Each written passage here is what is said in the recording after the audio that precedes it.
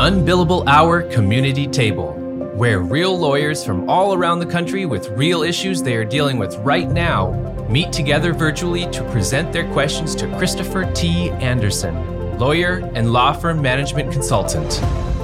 New questions every episode, and none of it scripted. The real conversations happen here. The first two questions come from a lawyer who is seeking help on evaluating job applicants and their motivations.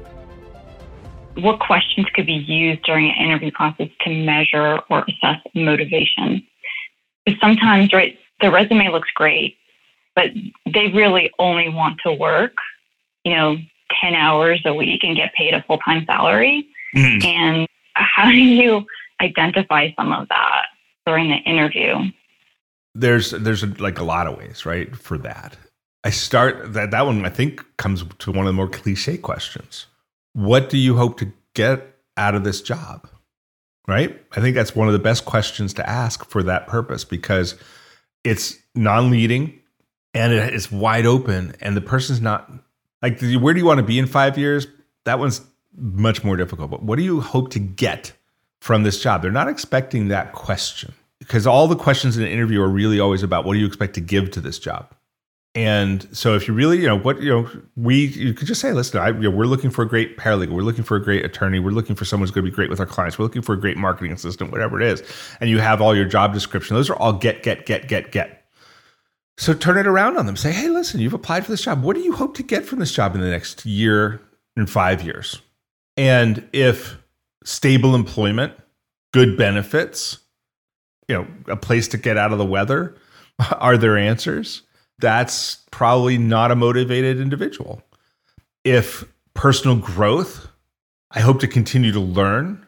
I want to advance so that I can become more valuable to the business and or the clients and or the owners, so that I can become a better paralegal, lawyer, marketing assistant, street washer, whatever. Those are the answers you're looking for. And, as long as you're good about not leading the answer to that question, just asking it and shutting up, that's the question I would use to tell me probably more than you ever want to know, very quickly, about what motivates this person. And then you got to stick with the most important rule, which is, once a person tells you who they are, believe them the first time. And don't try to rehab their answer. You know what I mean? I definitely do. Yeah, if they start with the, I'm looking for a really, I need health insurance for my kid and a steady job. Don't say, yeah, everybody needs that, but what are you really hoping to get? No, they already told you. That's their answer. And for some jobs, that's okay, by the way, right? For ministerial jobs, for someone who's moving a pile of papers from the left-hand side of the desk to the right-hand side of the desk, that's okay. For a receptionist, that might be okay. But for someone who's really you need to move your business to be an important part of your brand, that's not okay. And yet, it's important to interview differently for different roles, because not everybody needs to be someone with big career goals or personal growth goals or advancement goals or anything else. Some people, it's good. Some people, it's not as important. Are there any good assessment tools to use with attorneys? Because my hiring experience has been terrible. So do you have any recommendations for tools that could be used either as a pre-screen or during that process for more of a personality and work style evaluation? Sure. And so, obviously you saw that we were talking about DISC, and that's actually a DISC Plus. It's a commercially available report. Several platforms use it. I really like it for an initial screen. I think it takes, the problem with all of them is the tools themselves are of limited use until you learn how to use them. So for DISC, for Kolbe, for a couple of others, I'm trying to bring up my list of ones that I've used. Predictive Index. That requires most of them require a consultant. I think they all do. So I like DISC for pre-screen. I like Kolbe more for my current team. I like Predictive Index, but all of them, like each and every one of them, before I used them, I worked with either the developer of it or someone from their team to run through a bunch of evaluations so that I got used to how to interpret them. I think they're all dangerous without that because you don't know how to read them. And like, for instance, there are certain words and ways that they're describing that you'd be very afraid of. And like, you just like would use them as hiring decision tools. And that's not what they're intended to be. They're really intended to be, how do you work with people tool. I use Myers-Briggs too, by the way. I like, for, again, more for current team than for screening. There's individuals like Jay Henderson has a business that which screens people and makes recommendations. I'm not a big fan. Some people really like him, but if you're looking for the magic bullet screening tool, it ain't out there. Jay Niblick with WiseHire has ideal disk settings for roles, and I think they're worth looking at, but not to make decisions based on them. Right? Everything. The most important is to read the report and use the report as a way to interview the person, to look for self-awareness and to poke at the deficiencies and gifts that the person has and how those have served them or impeded them during their career up till now. It's very interesting. I want to share with you one of my favorite podcasters. Malcolm Gladwell is a podcaster. He's an author, a thought leader, blah, blah, blah. But he recently he's got this podcast called Revisionist History, and it talks about everything. It's really it's a great. So he had one not that long ago, hiring nihilism. And basically he dug in the data. The show is called Hamlet Was Wrong. And it's in Revisionist History. It'll be easy to find if you put in Malcolm Gladwell, Hamlet Was Wrong. The premise was that really, if you look at the data, just hire the first person and you'll do just about as well. That all this screening, all the great books. I'm a big believer in a book called Who. I've read that, I've followed that, I've incorporated that into our recruiting in a heavy way. And Malcolm Gladwell just comes along and goes like, just hire the first one. He's also proven by data, by the way, that like SATs are nonsense. Grade point averages, admitting people to college based on grade point averages and SATs is predictive of pretty much nothing. And he's one data point, but he's very compelling when he talks about it. And so I know I'm on a rant at this point, but I caution that you put too much weight in what you're actually looking for, and that your frustration with the hiring process just is frustration with the hiring process, and that you're better off. I'm not saying dump it, and I'm not saying don't use these screening tools. I still do. And I think I use them to great effect because we have a pretty good batting average, though we have some disastrous hires. I just had a hire last month. A paralegal came into our business and just phoned in Monday morning, 3 weeks in. So it's like, I'm not coming back. This was a 20-year experienced paralegal.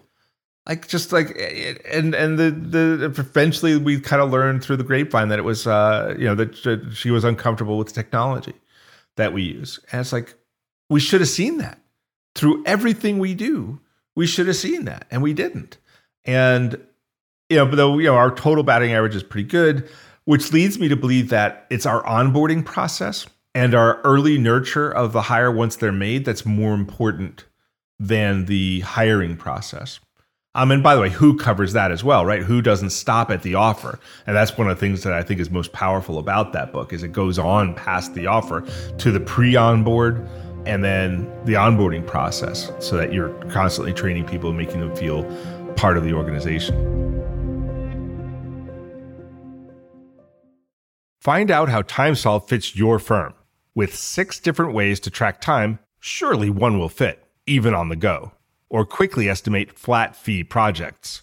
Batch payments for hundreds of invoices at once with TimeSolve Pay. Getting paid quickly is a great fit. And TimeSolve fits with the other tools you use. QuickBooks, LawPay, NetDocuments, LawRuler, Microsoft, all just plug in. Try TimeSolve free. Get a $100 Amazon gift card when you sign up. TimeSolve.com. InfoTrack, the same company that simplifies your e-filing and process serving, is right now preparing Legal Up 2024, a free and fully virtual event for legal professionals. Learn new skills from experts around the industry, meet fellow legal professionals from around the country, and tune into the latest and greatest trends and happenings from the comfort of your home or office. Join InfoTrack and One Legal on April 24th and 25th and see why 99.9% of legal professionals recommend this virtual conference. Register now at infotrack.com/legalup. For our next question, an attorney wants to know how to best deal with a new hire who isn't completing their training. So my question is going to be around what level of upsetness and angriness should I have about a current situation I just discovered?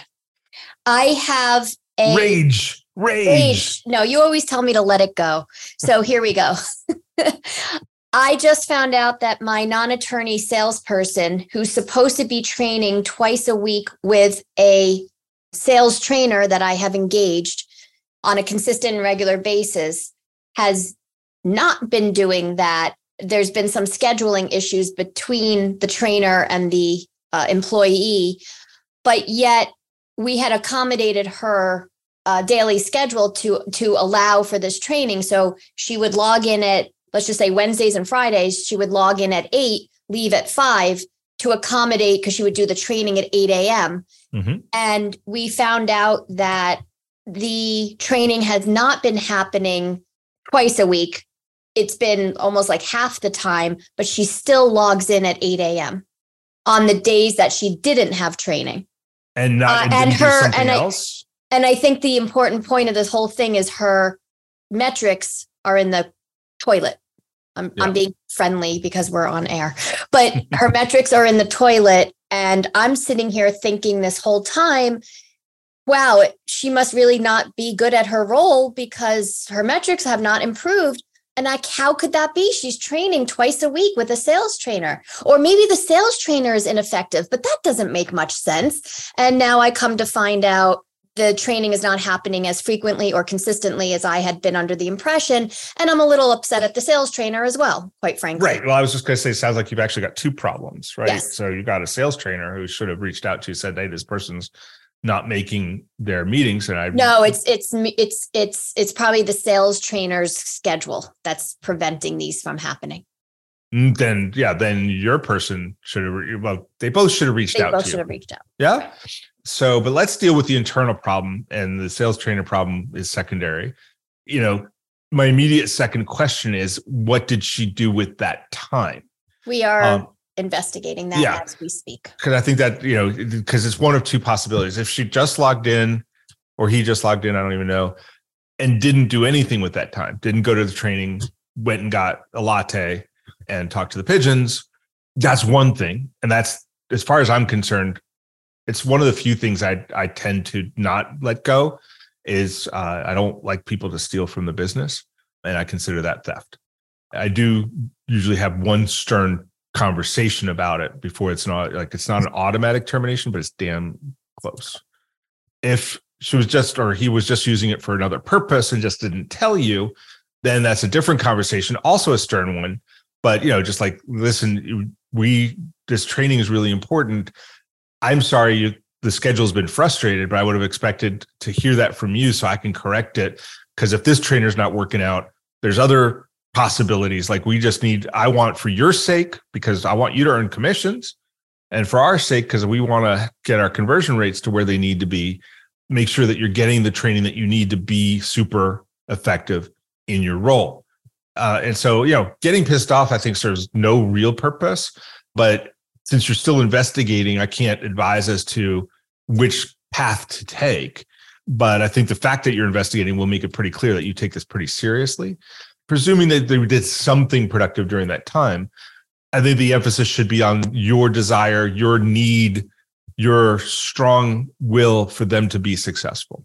One thing that I'll say to everybody is, like, one of the things that I find that I have to repeat very often in my businesses, because people don't believe it, is to make sure that everybody on my team understands that I very badly want to pay them bonuses, that I want to pay them commissions, that I want to pay them bonuses, because the way the world is right now, like everybody just feels like everybody's trying to screw them.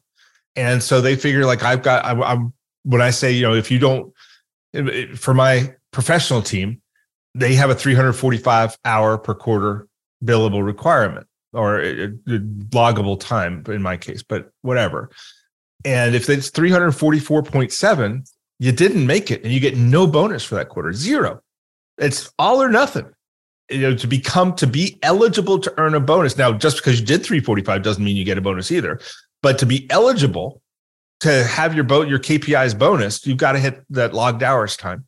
And people are like, oh, you're just trying to make it so, I'm under my hours. I'm like, you have no idea. Like, if you're ever close to being under your hours, you just call, you let me know. So in this circumstance, the reason I tell that story is just the relevance here is I want you to cross your threshold of sales so that you're earning great commissions or great whatever, however you pay for your dragon, that you're earning the most you can. And that's not going to happen if you're not effective. That makes you sad. That makes me sad. And so that's why we're having this conversation, because I want you to be effective. I want you to earn, because that's why you're here. You are here to earn. And so I would just circle back, like what I'm saying here is like the whole conversation needs to be couched in terms of I want you to succeed, not I'm pissed off at you. Okay, it's going to take me a day or two not to be pissed off at her. But the other part of it is I'm on the best case, on the worst case or best case scenario, I don't know who gave her the authority to modify her hours. Like, let's assume she's still logged in at 8 a.m. Yeah, okay, maybe she's doing something productive and I'm happy about that. But who gave her the authority to modify her hours to 8 a.m.?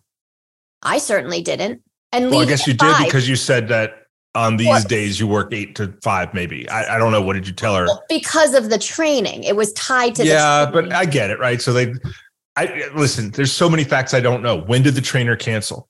Was it last minute? Was it well ahead of time? Like, did she come in, sit down at the desk, pick up the phone to call the trainer, and then see an email? Oh, it's canceled. Well, shit, I'm at my desk. I'm just going to do something. I just don't know these facts. Right. But I wouldn't get hung up on that. Like, please don't get hung up on that. Like the change of the hours, just you want this person to get trained. That's the focus. You're sad that the training hasn't gone through, because that means she's delayed in reaching her success metrics that earn her money and earn you money. And you want to get this back on track. And if this trainer is not going to work out, I'll get another one. And please, if you ever run into this kind of problem, like, that's why I'm here. You've got me, you've got my professional law firm administrator, reach out, let us know that, one of the things I tell my team, and I suggest you do too, is I say, I have one job here. I wish that were true, but I tell them I have one job here. My job is to remove obstacles from your success. That is my only job. Y'all burden me with all this other crap. Like, burden me with that. You got an obstacle that's keeping you from being successful. Burden me with that, because you will watch me fly into action to make sure that you are not prevented from reaching your maximum success in this business. Yeah. Nearly 80% of people search for lawyers online. They visit websites and check reviews. If your site doesn't appear in the top search results, or it presents poorly, you risk losing clients. That's why you must know how your firm stacks up on Google against the competition. See how your reviews impact clients' decisions and how you can get better results from your site.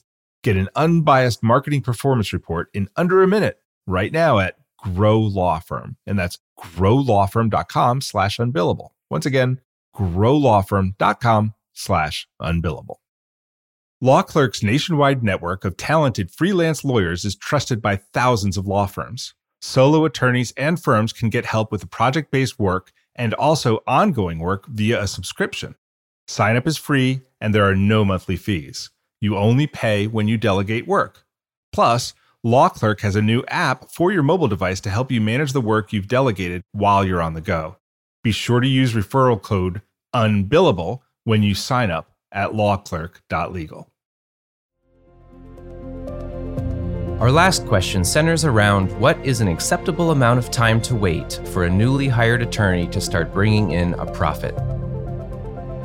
Let's say that you take a chance on one, and because they seem like they are going, that you can train them for the role that you need them, or the kind of work that you need them to do. What would be an acceptable time to, see a profit from that individual or see a return? And I know some of that is practice area specific. And so practice areas that maybe are more heavier on the form side, where there's a lot more instructions and checklists, that's probably a faster training time. But in other practice areas, it might take longer. But how would you judge that? What role are we talking about? Attorney. Okay. My practice area is I do data privacy and security in healthcare. And so both regulated areas, both where there's stuff happening across 50 states. And so there's a lot that you have to know. So even if you're coming in from, you've been practicing for a couple of years, you're coming in from a different practice area, still a ramp up time, even for an experienced attorney. Yeah. It would seem so. So yeah, if you're hiring from outside that field, I think there's two questions you have to ask yourselves. What can they do in the short term that's valuable that might be different than what they do in the long term? Can I put them to work on something while they learn this area of the law? For instance, I would work with a client who's got a pretty highly specific area of the law that requires a pretty deep understanding. Probably takes a lawyer, a good year before they're really well versed. However, the truth is the crux of the practice, 80-20 rule, is just negotiating. For new lawyers, we could, on a given case, we can spend 20, 30 minutes teaching them the law they need to know about that specific case, because, each case in and of itself is a pretty contained silo, and then send them off to negotiate based on on what we gave them, what they need to know. And so that they can add value by moving cases, even though we would never turn them loose in a courtroom on that case, right? Because they don't have the breadth that they might need for unexpected things to arise. But, in the context of negotiation, if something unexpected comes along, they just go like, hey, I'll get right back to you. And then they come and ask us another question. To answer your question about when they would become profitable, if you structure the job sufficiently that you can give them pieces that they can competently do as early as possible, they can become profitable sooner, but they won't reach their maximum potential for a period of time. And your body of work better than I do. So that could be a period of months or many months.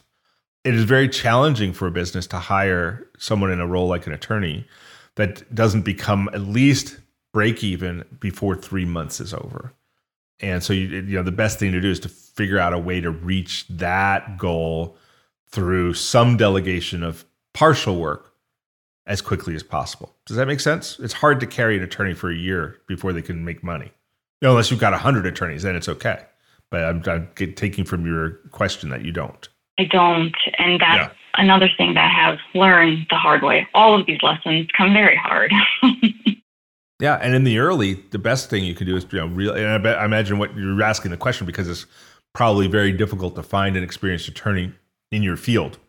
But, that's my first go, right, is find them.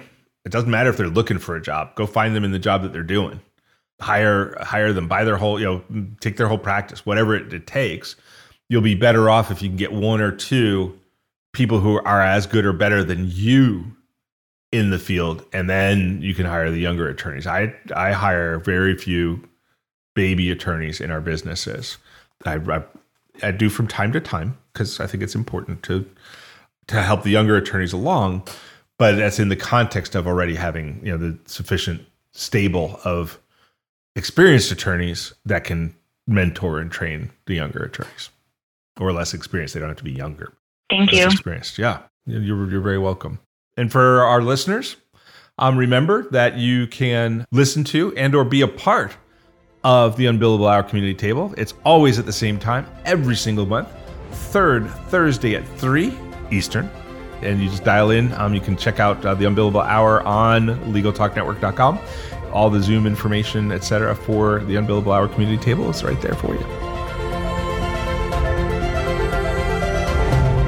Thank you for listening. This has been the Unbillable Hour community table on the Legal Talk Network.